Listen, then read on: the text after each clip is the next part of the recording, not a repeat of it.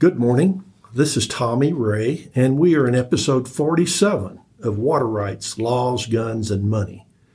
You remember that we've talked a little bit about NISP, Northern Integrated Supply Project, and that it is now in its 18th year of permitting. I am pleased that Greg Dewey, Project Manager, Water Resources Engineer with Northern Colorado Water Conservancy District, is joining us today to discuss the history of the NISP project, how much water it will produce, how it works, and finally, what the project looks like going forward. Greg, thanks so much for taking your time to talk to us. Thank you, Tommy. It's a pleasure to be here with you. Let's jump right in. I've been around long enough to remember early planning on the project. As I remember, the project originally was only one reservoir, correct? At one time, that is correct. And so that one reservoir was to be Glade, and Glade was to have been built north of Fort Collins, fairly close to the Poudre. I think the intent of Glade was to clip the high water runoff during the spring. High water runoff would just keep going on down the Poudre, where it would join the Platte east of Greeley, and then that high runoff would just exit the state. Almost immediately, there were environmental concerns about flushing benefits of the high water runoff. So the project morphed so that Glade would clip only some of the high water runoff and take other existing agricultural water diversions from the Poudre and replace those with water from the Platte through a second reservoir, Gailton. To someone new to the project, that sounds a little complicated. Can you explain how it is proposed to be operated today? And maybe before you do that, let's go back into the history of why NISP was formed. Thank you, Tommy. Yes, I would like to talk a little bit about the history of the Poudre and tell you a little story. The river represented life and opportunity for Native Americans and the 19th century settlers. In the 1880s and 1890s, irrigators also built larger canals along the Poudre to provide for agricultural supplies.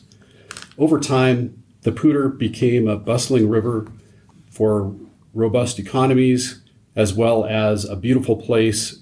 It's surrounded by a national park, national forests, and has been divided and extensively used by farmers, municipalities, industries, and increasingly recreators. The Poudre also shares a unique history in that it is the only wild and scenic river in the state. The wild and scenic story began in 1968 with the passage of the National Wild and Scenic Rivers Systems Act by the U.S. Congress. The United States Forest Service also released an environmental impact statement in April 1980 recommending a large portion of the Poudre to be designated as wild and scenic. This attracted the attention of water professionals who were eyeing the Poudre as another source of supply for future growth. In fact, the Poudre has been studied extensively for many years, even dating back to the 1920s. But the most extensive study was in 1963 by the Bureau of Reclamation. And it actually identified 3 reservoir sites called the Idlewild Reservoir, the Indian Meadows Reservoir, and the Gray Mountain Reservoir. Let me step in just a second. So were those to be on-stream reservoirs or are they off-stream? Those were on-stream reservoirs above the canyon mouth. As the project was being talked about, it became clear that there were other interests and other opinions on what should be done with the Poudre River in the canyon. And so Hank Brown, a congressman at the time from Colorado, knew a lot of the interests on both sides and started to negotiate because he saw the opportunity for both environmental supplies, environmental designation, as well as an opportunity for development on the Poudre. He worked tirelessly with several interests. Eventually, there was a compromise which allowed water managers to preserve a site for Gray Mountain Reservoir, but they gave up the reservoir sites of Idlewild and Indian Meadows. Okay, you said there was a compromise. I assume this compromise would have been basically with environmental groups and our farmers, cities that wanted to build a reservoir. Is that That's correct. Okay. And Northern Colorado Water Conservancy District was at the table as well. Okay. Because they were seen as a local purveyor of and convener to promote this project. But the compromise allowed for the headwaters to the canyon mouth of the Poudre River to be designated as wild and scenic. It allowed for a reservoir site to be preserved, not on the Poudre, but downstream and out of the canyon. Okay, so I'm sorry. So if they say that the compromise allowed part of the Poudre to be considered wild and scenic, is that the way to say that? Was that then had to be up above all three proposed reservoir sites, right? Well, actually, or what it meant was that any portion that was designated wild and scenic could not have a reservoir on its main stem. Okay. And so the reservoir site for Glade, which eventually became Glade, it uses the Gray Mountain water right and diverts off the Poudre, but it does not dam up the Poudre. Okay, so there was a consensus between all of the stakeholders that Gray Mountain could be built. Yes. Okay, and Gray Mountain was an on-stream reservoir. But eventually it did not get built, but it had water rights, storage water rights associated with it. Is that correct? That's correct. It has a water right with the priority date of 1980. Okay. And that is the priority date that's now been moved to the Glade site, which would be used to fill Glade Reservoir. Okay, I did not know that. Thank you. Senator Brown at the time also viewed National Recreation Area as a means of improving recreational opportunities in the corridor between Greeley and Fort Collins. That study eventually morphed and became a plan to create a National Heritage Corridor, which was created in 1995, and that became the Cache-la-Poudre National Heritage Area. So that exists today. Yes. And they're basically hike and bike paths along that corridor. It's not only the recreation, like you said, the hike and bike paths, but it also helps preserve the idea of history of water development and the westward expansion of the United States, and becomes a way to communicate this national significance. How does it do that? Are there plaques along the trail? Have you been along the trail? There are plaques. There's also a group called the Poudre Heritage Alliance. I actually sit on that board, and we are made up of representatives from the different communities along the Poudre as well as at-large members. And we see that funding through the National Park Service and use the funding to create awareness and also discuss the national significance related to water law and water development in the area. Thank you for that background. Who's kind of operating the levers behind the scene? Yes, so Northern Colorado Water Conservancy District, which we've rebranded as Northern Water, and I'll refer to us as Northern Water. We are the agency that is sponsoring the project, but we do it at the bequest of 15 participating water providers. Okay, those are all cities. Are they any rural water districts involved? There are 11 cities and 4 rural water districts involved. Do you have in front of you who those are? I'd kind of like to know. I do. You're just going to have to list them, but I'll listen. And I'll list them in alphabetical order just because it's easier. But Central Weld County Water District is the first, followed by the town of Dacono, town of Eaton, town of Erie, town of Evans, the town of Firestone, the Fort Collins Loveland Water District, the town of Fort Lupton, town of Fort Morgan, Frederick, town of Lafayette, the Left Hand Water District, the Morgan County Quality Water District, the town of Severance, and the town of Windsor. So all of those have a different percentage ownership in the project. Does Northern collect those fees monthly? Do the water districts and the cities have to pony up monthly, or is it annually, or how do they do that? Well, as you mentioned, there's been a process going on for 18 years formally. And in those 18 years, each year, Northern asks the participating entities to contribute cash. So annually, each entity has been contributing cash toward the costs of the project so far. And over the 18 years, cumulatively, there's been about $100 million collected and spent on this project. Really? $100 million? And there's not been nothing built so far, right? Correct. So that $100 million, I assume, went both for environmental studies, engineering studies, land acquisition? Yes, all of the above. And some water acquisition, I suppose, water rights acquisitions. Actually, the water rights were already acquired and owned by Northern Water. Okay, and that's the water rights that would have filled this first? Yes, the 1980 water right for the Glade Reservoir. There's also a 1992 water right for the Gailton Reservoir. Okay, so that's kind of a history of where we are.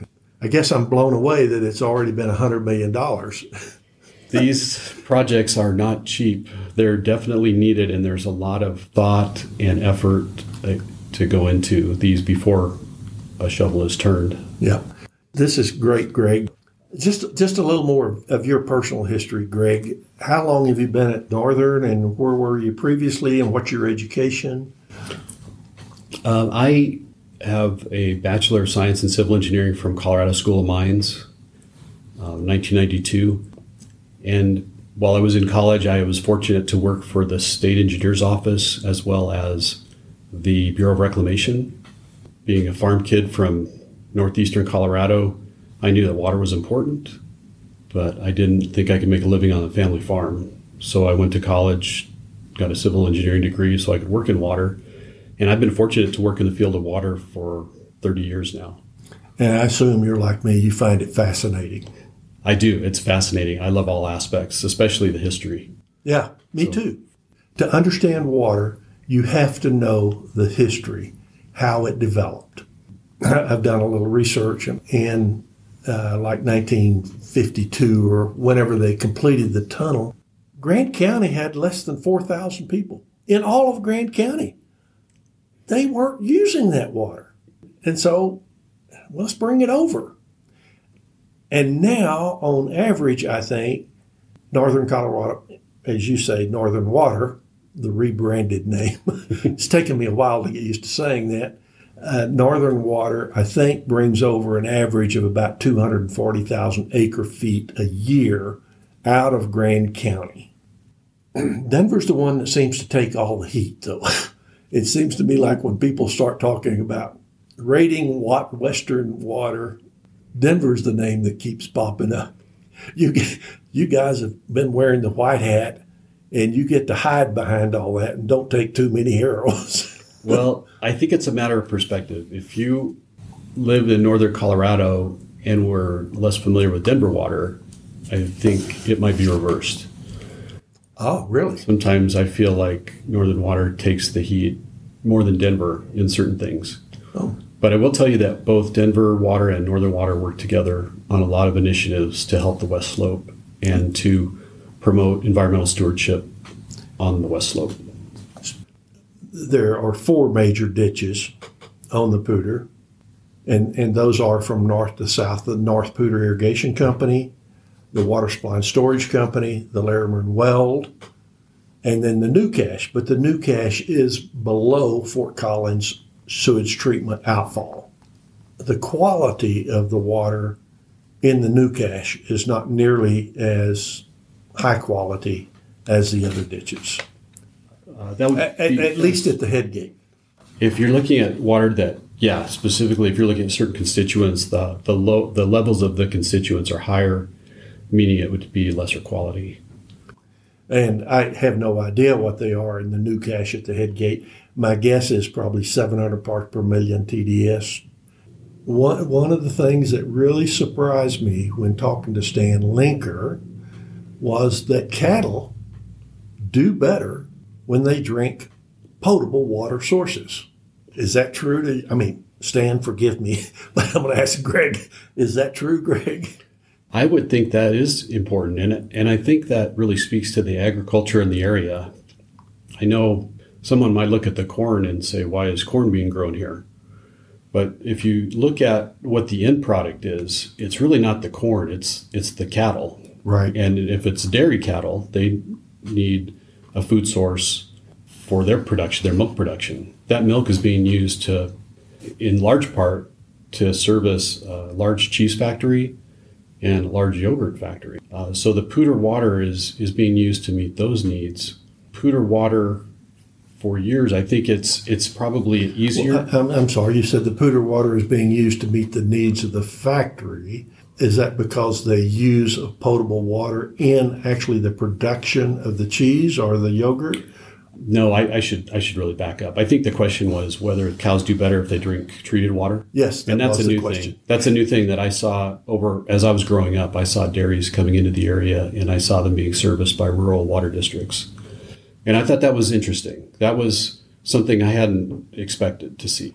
There must be a reason why it's working for them.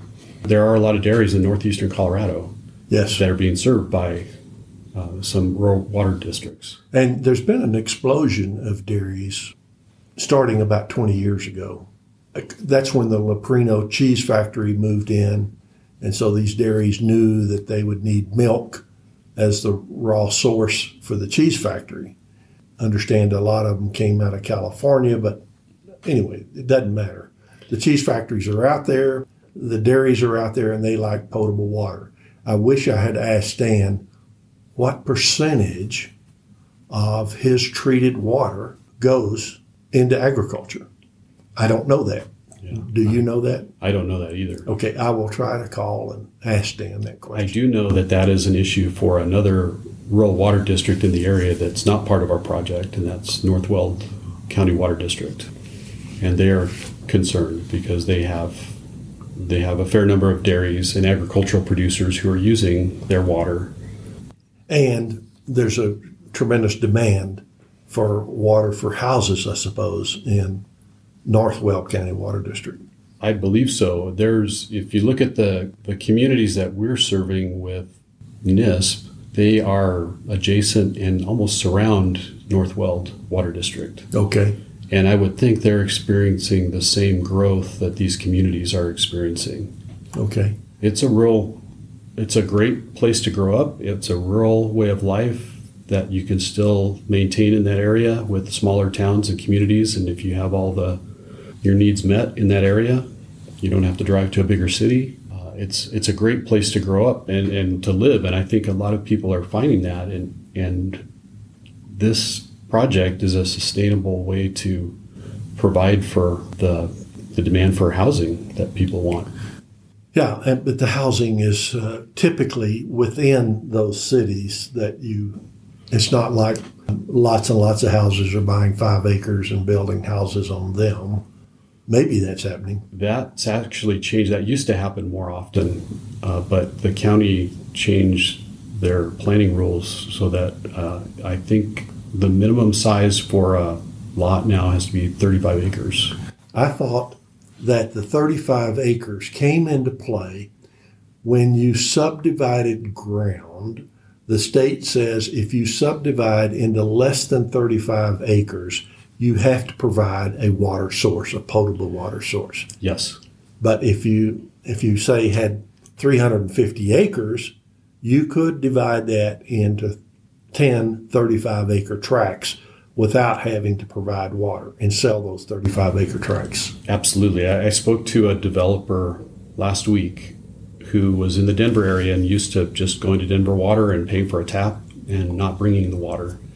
He came up here, bought 300 acres or so, and was planning to do the same. And when he went to the water provider, which I think was, I can't remember exactly, but it was in southern Weld County, and he realized he had to bring water to the table. And I can't afford this water because the only water I could find was CBT.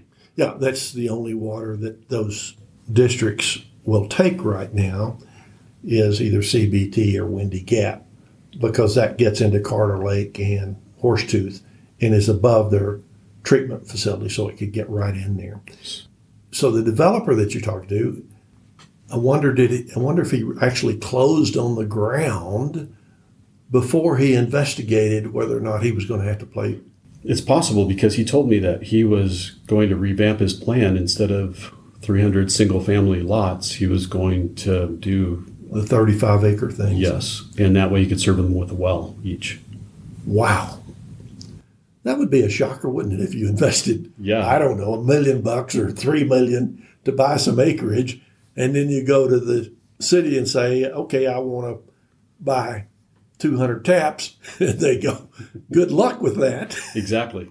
But here's what I think is interesting about that, and what I think about is that because of the Colorado Big Thompson Project, because of the plumbing that's here, because of the CBT that started out as an ag supply that eventually went to cities, there is infrastructure here that allows for the growth to happen and high quality water to serve the people that are living here and that are going to continue to. I'm sorry, there's water available? The infrastructure. The infrastructure. But what the Chimney Hollow Project, what NISP does is it brings more water to the table. To put into that infrastructure. Yes. And that's why Central Weld County Water District is a participant, and they can use their existing. I'm not sure about them, but I know that there are some of our participants that are in what we call the Southern Water Supply Pipeline. And they get up there. So we can deliver water to them. Left Hand Water District is a rural domestic water district that could take delivery through the Southern Water Supply Pipeline. The Southern Water Supply Pipeline, does that go from Carter to Boulder Reservoir? Yes. And so it's an existing piece of infrastructure that cities could potentially tap into if they have the water to dedicate to you or some other water provider. Yeah, so that's one example. Another example is Fort Morgan and Morgan County Quality Water. There's already a pipeline called the Fort Morgan Pipeline that delivers CBT water to those areas. Right. So that's how they can get delivery of their NISP water. The other ones are looking at what we call the NISP delivery pipeline, which is a pipeline down County Line Road, the road that is the border between Larimer and Weld County, goes south, and there are several communities that will get delivery of their water through that pipeline. Let me think about that a minute. Isn't the border between Larimer County and Weld County, isn't that east of I-25? Yes. So you're going to go under I-25 with the part of the NISP pipeline? Yes. Is that its main route from Glade east to under, or is it Glade south to various areas? There's actually two arms to the pipeline, because what one concession that was made was to release water out of Glade Reservoir into the Poudre when the Poudre is at low flow, and allow for a minimum flow through the city of Fort Collins. And then that water would be pumped into another pipeline, which would then join up with the main NISP delivery pipeline. Okay. Thank you. I didn't realize that I sort of thought that the NISP pipeline would come down the west side of 25, but the main pipeline is the east side, because that's where the growth is. Yes, absolutely. Cities like Severance and Windsor and Frederick, Dacono, on down, and they're all on the east side of 25. Greg, it's been a pleasure today. I've learned a lot. Unfortunately, we're running a little long, so if it's okay with you, we're going to stop right here and we'll break this. And so we will continue the rest of our conversation with you in episode 48. Thank you very much for your time today. Thank you, Tommy Ray. Greg, I always end each episode with a trip to my favorite mountain stream. So let's go take a listen. See you next time